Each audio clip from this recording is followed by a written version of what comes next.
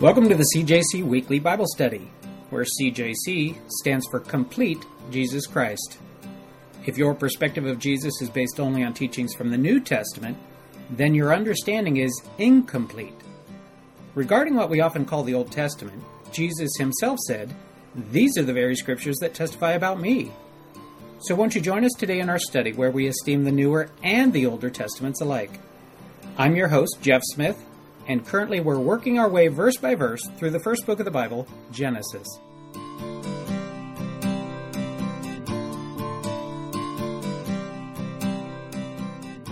Genesis chapter 16, verses 7 through 16. Hagar has left. She's run away, and that's where we enter into then the study for today. Would somebody mind reading? Let's start off with verses 7, 8, 9, and 10. The angel of the Lord found her by a spring of water in the wilderness, the spring of the water to Shur. And he said, "Hagar, servant of Sarai, where have you come from? And where are you going?" She said, "I am fleeing from my mistress Sarai." The angel of the Lord said to her, "Return to your mistress and submit to her." The angel of the Lord also said to her, "I will surely multiply your offspring, so that they cannot be numbered for multitude." Excellent. Thank you, Steve. So here we are. Sarai is running away. She's fled into the desert. It looks like on her way back to Egypt by the route that she's taking. This place, the land of Ashur, is on the way. It's basically as far south as you can go in the land of Canaan before exiting Canaan and entering into the realm of Egypt there, the greater realm of Egypt. So she's gone a long distance, and she ends up meeting a character, a figure here that we're introduced to in verse 7. Who is that? What's the phrase used to describe this person or persona? The angel of the Lord. Thank you, Levette. The angel of the Lord. The angel of the Lord. This is the first time the word angel comes up in the Bible. And it's the first time this phrase comes up, the angel of the Lord. It's a phrase that ends up being used 58 times in the Old Testament. And then a similar phrase, which is the angel of God, appears another 11 times. So who is this angel of the Lord or the angel of God?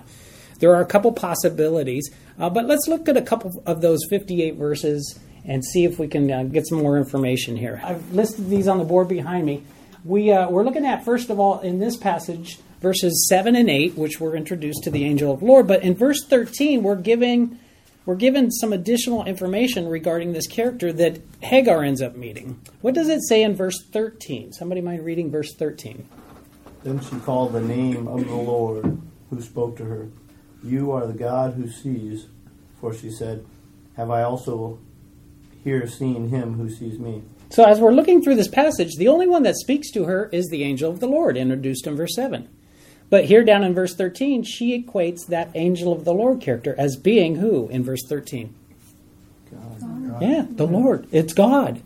That's the correlation we have here. It's not two different entities showing up. It's one, and she calls this person or this persona God. How about the next one up here? How about Genesis chapter 22, verses 11 and 12? Let's all go there. Genesis 22, verses 11 and 12. Somebody mind reading these verses, these two verses? But the angel of the Lord called to him from heaven and said, "Abraham, Abraham." And he said, "Here I am." 12 as well? And 12 as well, thank you. And he said, "Do not stretch out your hand against the lad, and do nothing to him. For now I know that you fear God, since you have not withheld your son, your only son, from me." Excellent. Thank you, Levette. So here in this passage, this is that classic passage where Abraham offers up his son Isaac in response and in obedience to the command that God had given him. And so here we have, this is that pivotal moment when the knife is ready to be plunged into his son in obedience to God. And in verse 11, who intervenes? The angel of the Lord intervenes. Yet in the very next verse, the angel of the Lord is equated with God himself. The angel of the Lord equated with God himself there in verse 12. How about the next passage? Go to Genesis 31. Genesis 31, 11 and 13. Somebody might reading 31:11. Then the angel of God said to me in the dream, "Jacob." And I said, "Here I am." So this is Jacob describing a dream that he had where the angel of the Lord appeared to him, or the angel of God appeared to him. In verse 13, what does the angel of God say to him as far as identity in verse 13? "I am the God of Bethel, where you anointed a pillar and where you made a vow to me. Now leave this land at once and go back to your native land." Excellent. Thank you, Dave. So here we have an equation again with the angel of God in verse 11, with God in verse 13. How about the next passage? What are we looking at now? Exodus chapter 3, another famous passage. Exodus 3, this is the burning bush passage. Exodus chapter 3, verses 1 and 2. Somebody mind reading 1 and 2. Okay, now Moses was pasturing the flock of Jethro, his father-in-law, the priest of Midian, and he led the flock to the west side of the wilderness and came to Horeb, the mountain of God. The angel of the Lord appeared to him in a blazing fire from the midst of a bush. And he looked, and behold, the bush was burning with fire, yet the bush was not consumed. Excellent. Thank you, Livette. So who's in the bush, according to verse 2?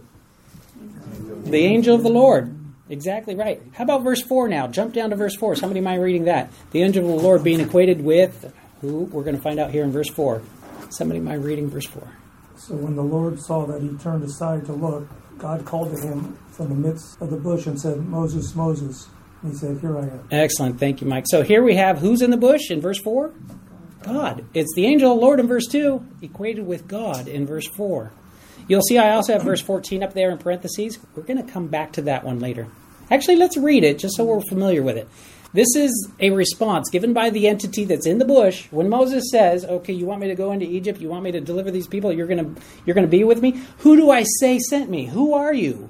How are you known by? So what's the response? Given in verse 14, somebody mind reading that? God said to Moses, I am who I am. And he said, thus you shall say to the children of Israel, I am who sent me to you. Excellent. Thank you, Mike. So from the bush, we have the angel of the Lord, verse 2. Verse 4, we find out it's God. And then identifying himself as I am in verse 14. All right, let's look also at Judges. Judges is the 7th book of the Bible. Genesis, Exodus, Leviticus, Numbers, Deuteronomy, Joshua, Judges. Judges chapter 6. Somebody mind reading verses 11 and 12. This cracks me up when I'm just thinking about it. You'll see why. Now the angel of the Lord came and sat under the terebinth at Ophrah, which belonged to Joash, that guy, Yeah. while his son Gideon was beating out wheat in the winepress to hide it from the Midianites. And the angel of the Lord appeared to him and said to him, the Lord is with you, O mighty man of valor. Excellent. Thank you, Steve. This cracks me up because here's Gideon. He's hiding.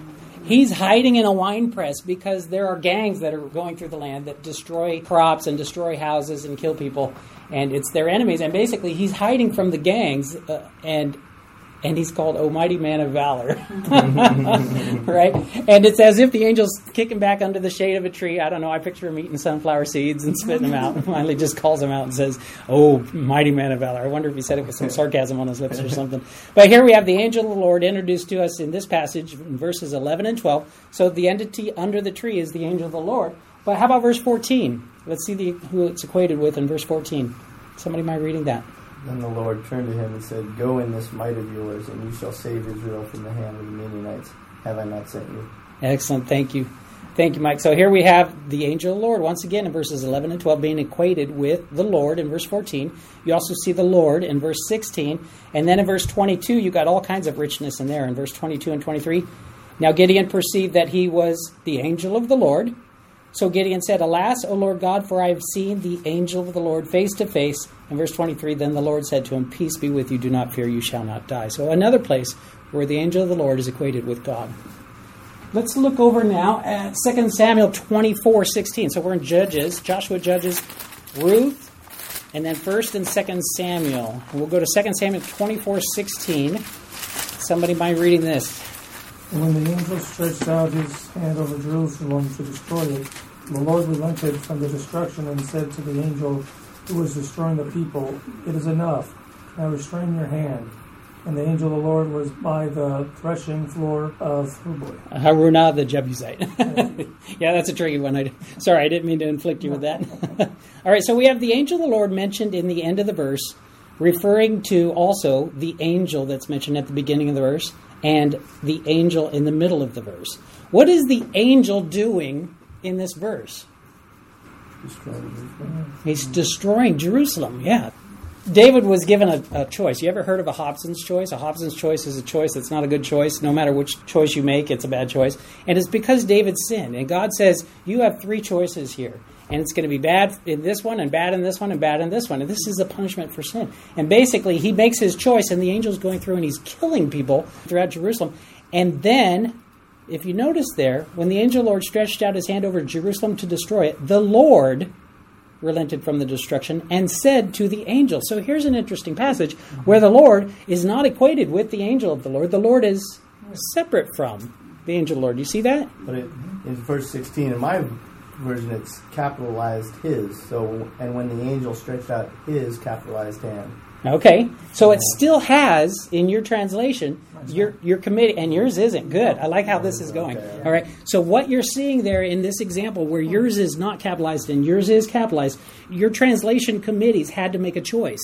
Are we going to try to be consistent with the way we're translating the rest of the Bible? And in your passage, they'll capitalize places where they think it's describing God. And so in this place, they gave it a capital because they're like, are we going to identify this angel as being supreme? As supreme deity? Is this God? Is this on par with God? Or is it something less than that? And Ron, yours may have capitals in other places and not there. Right. And saying that committee decided, no, we're gonna make it a lowercase. And in doing so, they're saying, we believe it's an angel. So your committee believes an angel, where your committee believes an angel on par with God. All right? Interesting how that happens. Ooh, a death angel. Ooh, interesting, right? Star Wars edition. So we're like, okay, so we're running into some problems with this one. This one's like a little speed bump thing going on. Death angel from the Death Star. So let's go to Zechariah. Zechariah 1:12. Zechariah is near the very end of your Old Testament. If you go to the end of your Old Testament and then you flip back a few pages, you're going to run into Malachi. And then if you go before Malachi, you'll hit Zechariah. Zechariah chapter 1, verse 12. What does it say over there? And the angel of the Lord answered and said, O Lord of hosts, how long will you not have mercy on Jerusalem and on the cities of Judea, against which you were angry these 70 years? Excellent. Thank you, Mike. So who is speaking in this passage? The angel of the Lord. To whom is the angel of the Lord speaking? To the Lord of hosts. Yeah, to the Lord.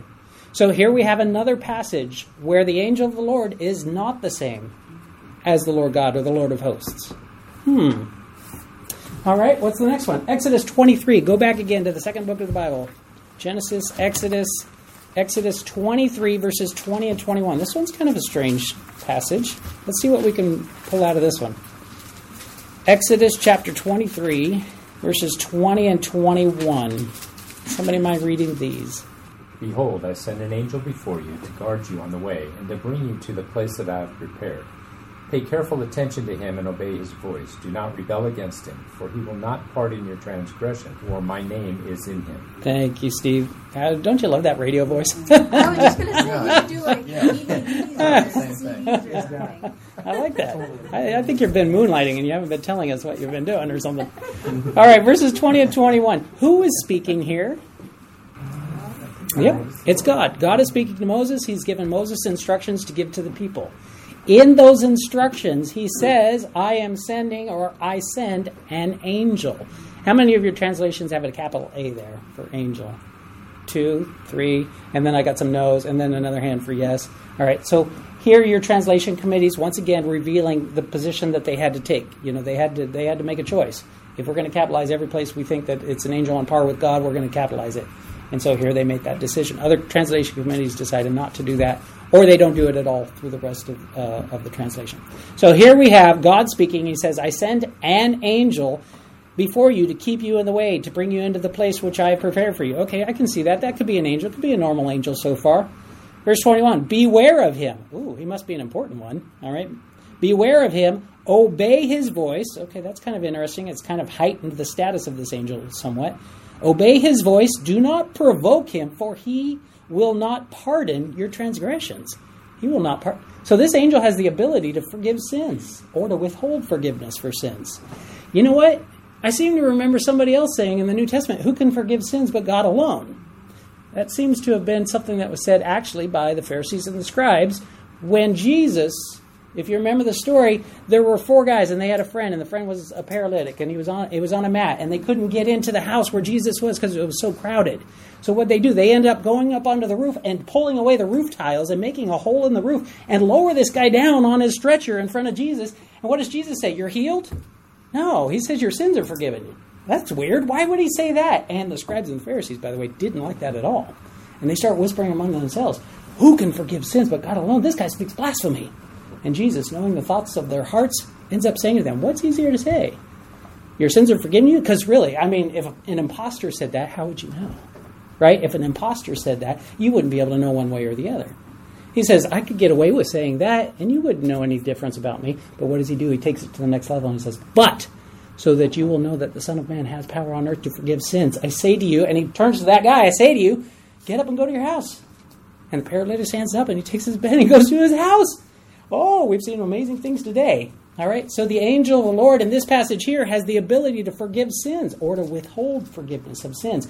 Who can do that but God alone? The Pharisees and the scribes are right in that regard. They were right that only God can forgive sins. All right, so far. We'll see that in a little bit. All right, so where are we so far? We're at Exodus 23, verses 20 and 21, but there's something else in this passage. It says in verse 21, beware of him and obey his voice. Do not provoke him, for he will not pardon your transgressions, for my name is in him. My name is in him. This it's even now making the hair on the back of my neck stand up. Because God says, you see I've got up here with Isaiah 42:8. Isaiah 42:8 says this. It says, I am the Lord, that is my name. I am the Lord, that is my name, and my glory I will not give to another. God does not share his name with an angel. So this angel is something special. All right, so what do we got? We got 3 possibilities here. Number one possibility is, who's the angel of the Lord? It could be just an angel. Just your run-of-the-mill angel. All right?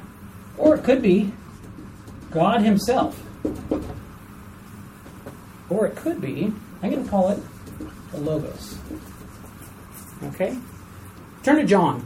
John chapter 1. In fact, I've got here 3 more passages. We're going to put the first passage right here. John chapter 1. John chapter 1, and we're going to look at verses 1 through 5. We're going to see who the Logos is. If you haven't met the Logos yet, this is a big passage right here. New Testament. Matthew, Mark, Luke, John. Some of you, once we get there and you start reading, you go, oh, I've seen this before. I know what this is. John chapter 1, verse 1. In the beginning was the Logos. In the beginning was the Word. Logos is a Greek word meaning word. All right, somebody want to read verses 1 through 5. In the beginning was the Word, and the Word was with God, and the Word was God. He was in the beginning with God. All things came into being through him, and apart from him, nothing came into being that has come into being. In him was life, and the life was the light of men. The light shines in the darkness, and the darkness did not comprehend it. Excellent. Thank you, Livette. So in that very first verse, is the Logos God? What does it say there? What's the wording? In the beginning was the Word. In the beginning was the Word. Okay. And what's the next phrase? The Word was with God. The Word was with God. So the Logos is not God because the Logos is with God. Am I right or am I wrong? What's the next phrase? The Word was God. Oh, I'm so confused.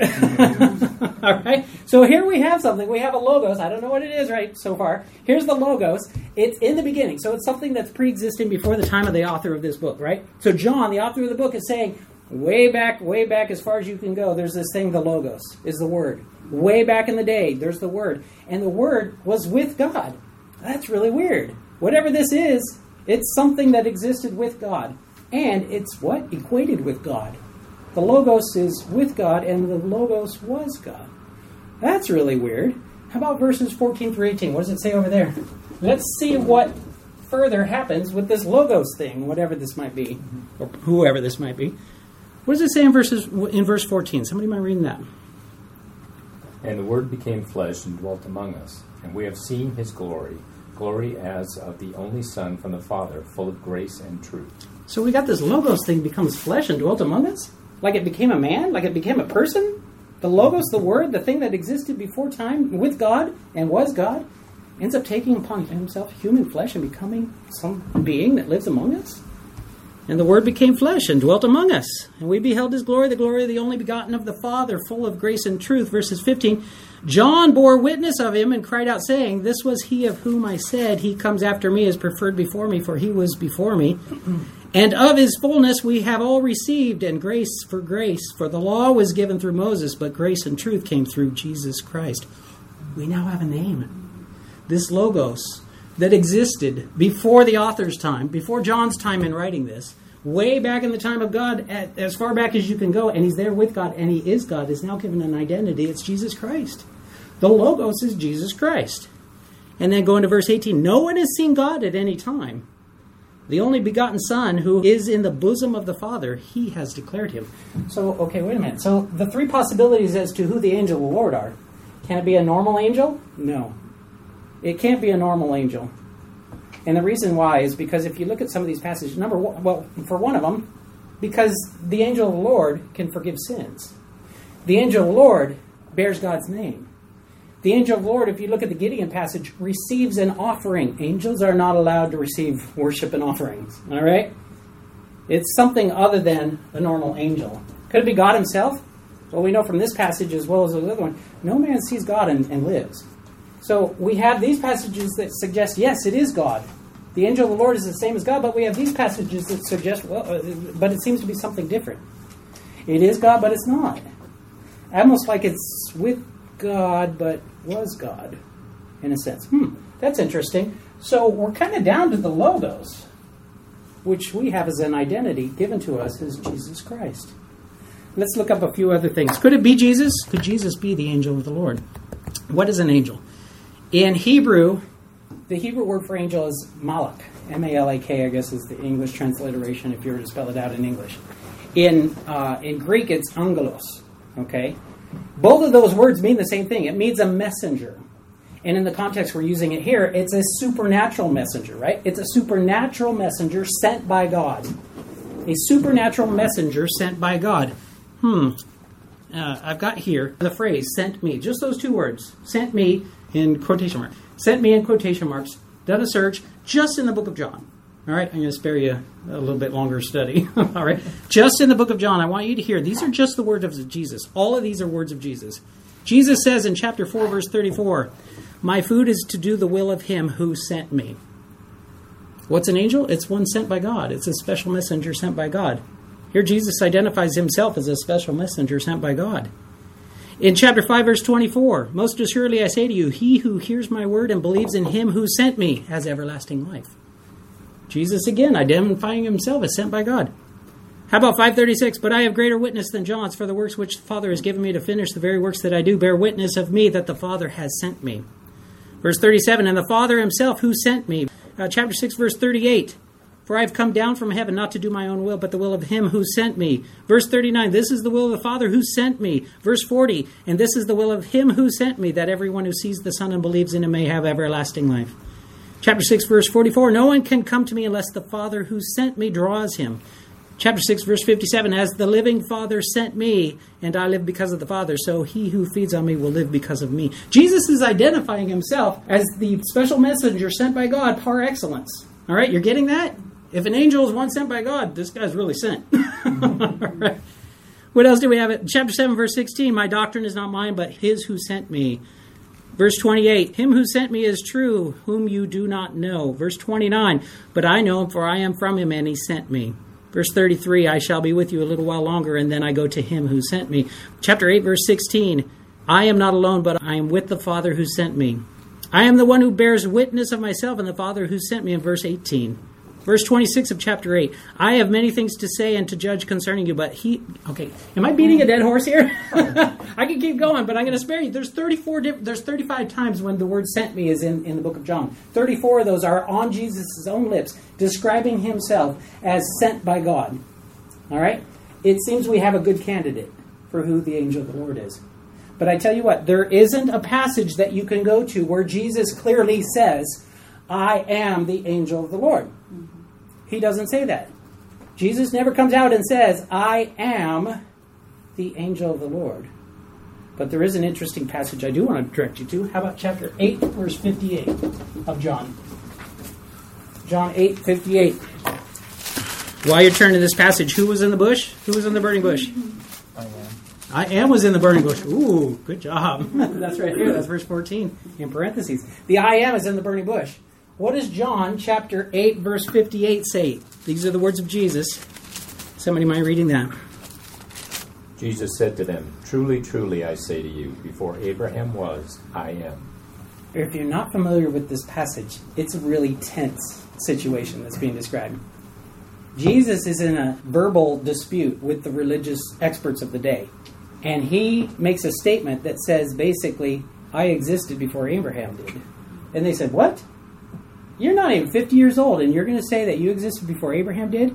They're getting riled up right now. They're getting a little upset because Jesus is treading on a fine line where he's almost blaspheming. Okay? And they're trying to examine, is he blaspheming right now or not? And Jesus has a chance now to back away. And he doesn't. He pushes the fight forward. And he says, before Abraham was, I am. Who was in the burning bush? I am was in the burning bush. Jesus is identifying himself with the same phrase, the same words that were used to describe. When Moses says, who am I going to say that sent me? I am. Oh, do you think they misunderstood? I mean, maybe nowadays, 2,000 years later, we look at this verse and we go, you know what, that's not what Jesus was saying. He was not identifying himself with God. He's not identifying himself with the one that was in the burning bush. I mean, surely this is a mistake that we've added onto the text 2,000 years later. Do you think we're mistaken or the Pharisees? What is it? What's the response of the Pharisees? What do they do? Stones to stone him. They pick up stones to stone him. Stoning is punishment for blasphemy. They get it. They all say he's crossed the line. He's definitely blaspheming. And they're ready to kill him for that. And he blends away. He disappears into the crowd, into the temple area. He ends up identifying himself as the same phrase that would be used by the deity that's in the burning bush. He never clearly says, I am the angel of the Lord. But he does say, I am. And that conjures up in their minds a clear aligning himself with the identity of the figure that's in the burning bush. God himself. God himself in the form of logos. All right. But wait a minute. But this is also confusing because here we have the merging of God himself and the angel of the Lord as being one. But here we have this like separation where it's not quite one. It's as if these are all one and the same and these are different. One more passage for you then. Chapter 10, verse 30. Here's our third passage. So 3 more related passages. John 1, 1 through 5, 14 through 18. And then John chapter 8, verses 58 we just looked at. How about John chapter 10, verse 30? And as you're turning to John chapter 10, verse 30, how do we reconcile this? Yeah, they're one and the same, but they're not. One and the same, but they're not. One and the same, but they're not. What does it say there on the lips of Jesus? In John chapter 10, verse 30, what does he say? I and the Father are one. I and the Father are one. I and the Father, too, are one.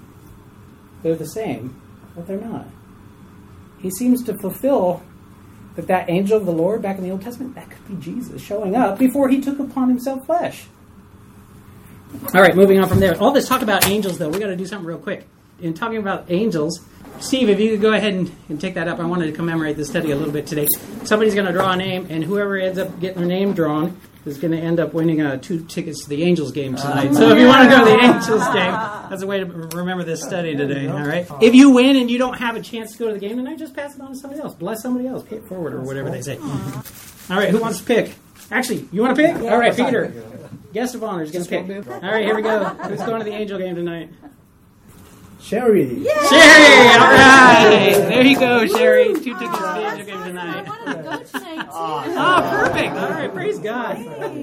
My dad's in town. I'll take my dad. That's awesome. That's good stuff. Good stuff. All right, go back to Genesis. We're going to try to wrap out this section here.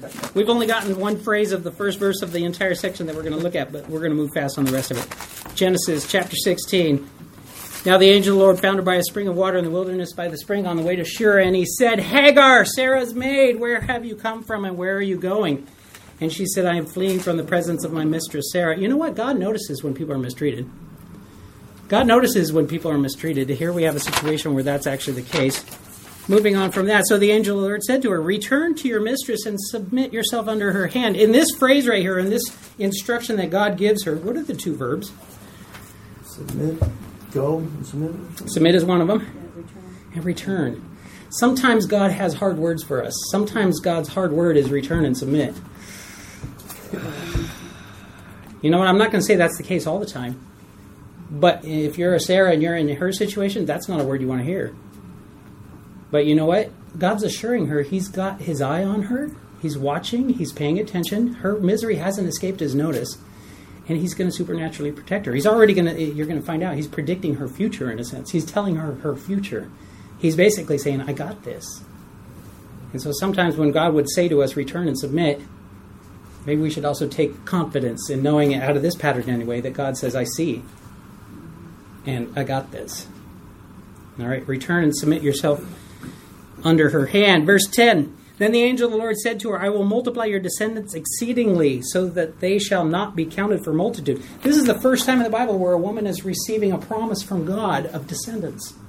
And it's given to an outsider, not an insider, at least from the perspective of the heroes of the Bible, if you will. This is Hagar. She's a foreigner. She's a slave. She's a runaway. And that's who it's given to first. Hagar's the only woman in Genesis who's honored with such a revelation. Verse 11, and the angel of the Lord said to her, behold, you are with child, and you shall bear a son. You shall call his name Ishmael, which means God has heard, because the Lord has heard your affliction. So here we have an outsider, a foreigner, a runaway, a slave, a woman. Back in that day, that meant something. Nowadays, if you understand the teaching of the Bible, you understand that God's estimation of women is much higher than it was practiced back then. Okay? But back then, in the eyes of the people who would be reading, oh, she's a woman. All right? Like that disqualifies her along with everything else. She's a woman. She's a foreigner. She's a slave. She's been mistreated. She's been abused. And God hears her affliction. God hears her cries. God hears her misery. Maybe we could take courage that God would hear ours as well. She's outside the group. Why would anybody listen to her? Aren't we all outside? All of us, by our sins, have disqualified ourselves from heaven. We can't earn our way to God. It's by his gift given to us. The graciousness he gave in pouring out his blood in place of ours. We're all outsiders. Hagar's harsh treatment by Sarah is not gone unobserved by God. And God sees unfairness and mistreatment and doesn't escape his notice. Verse 12, he shall be a wild man. His hand shall be against every man, and every man's hand against him, and he shall dwell in the presence of all his brethren. New King James Bible study note says this, his hand. This suggests that his descendants would often be at war. Still, this people would endure. They would dwell in the presence of all his brethren. This has indeed been the case, for Ishmael's descendants are the Arab peoples who populate most of the Middle East today. Very few of the peoples of the Old Testament world have survived to our own day. For example, all 10 nations of chapter 15, verses 19 through 21 have ceased to exist. But two people survive, Israel, the Jewish people, descended from Isaac, and the Arabs, descended from Ishmael. Verse 13, then she called the name of the Lord who spoke to her, you are the God who sees. For she said, have I also here seen him who sees me? You know what she's doing here? She's giving a name to God. Victor Hamilton says, Hagar actually confers on deity in a name. No other character in the Old Testament, male or female, does that. It is not unusual for mortals to give names to family members or to animals, to sacred sites, but never to one's God, with the exception of Hagar. Verse 14, therefore the well was called Be'er Lahai Roi. Observe, it is between Kadesh and Bered. The translation of that, it's either the well belonging to the clan of Roy, or some of your Bible notes will have a little footnote that will say, the well belonging to the living one who sees me. You know what's interesting? It's one thing to see God, and she doesn't name the well the God that I've seen. She names the well the God who has seen me. It's amazing to think that she may have seen God, the pre-incarnate version in Christ, in Jesus, coming down and making an appearance. That would be amazing. But what's even more amazing to her is that not that she saw God, but that God saw her. She was more impressed that God saw her than she saw God. And then verse 15, so Hagar bore Abram a son, and Abram named his son, whom Hagar bore, Ishmael. And by doing so, he's basically acknowledging that God met her, that God's instructions to her, he took as his own instructions to name the boy Ishmael. You notice it was God that named him, not Abram. This verse says that Abram named him Ishmael, but God said that was going to be the case because God picked the name out. All right?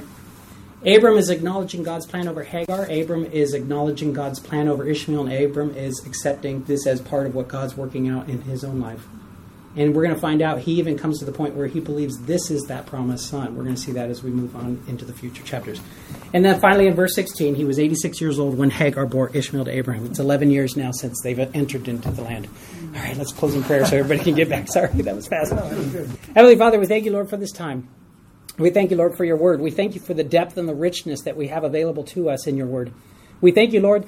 We can pour ourselves into careers. We can pour ourselves into hobbies and pastimes. And we can come to a point where we can really say that we've learned all there is to know. But, Lord, when it comes to your word, we're never going to be able to say that. Your word has a depth of riches that we will never be disappointed to find that we've reached the end of it. We thank you, God, that you speak to us. In former times you spoke through the prophets, but now you speak to us through your Son, through the Word, through the Logos, through this written word we hold in our hands, and we're appreciative of that great gift you've given us. Go with us now. Help us, Lord, to be salt and light in a world that needs some flavor and in a world that's growing dark. Thank you in Jesus' name, amen. Amen.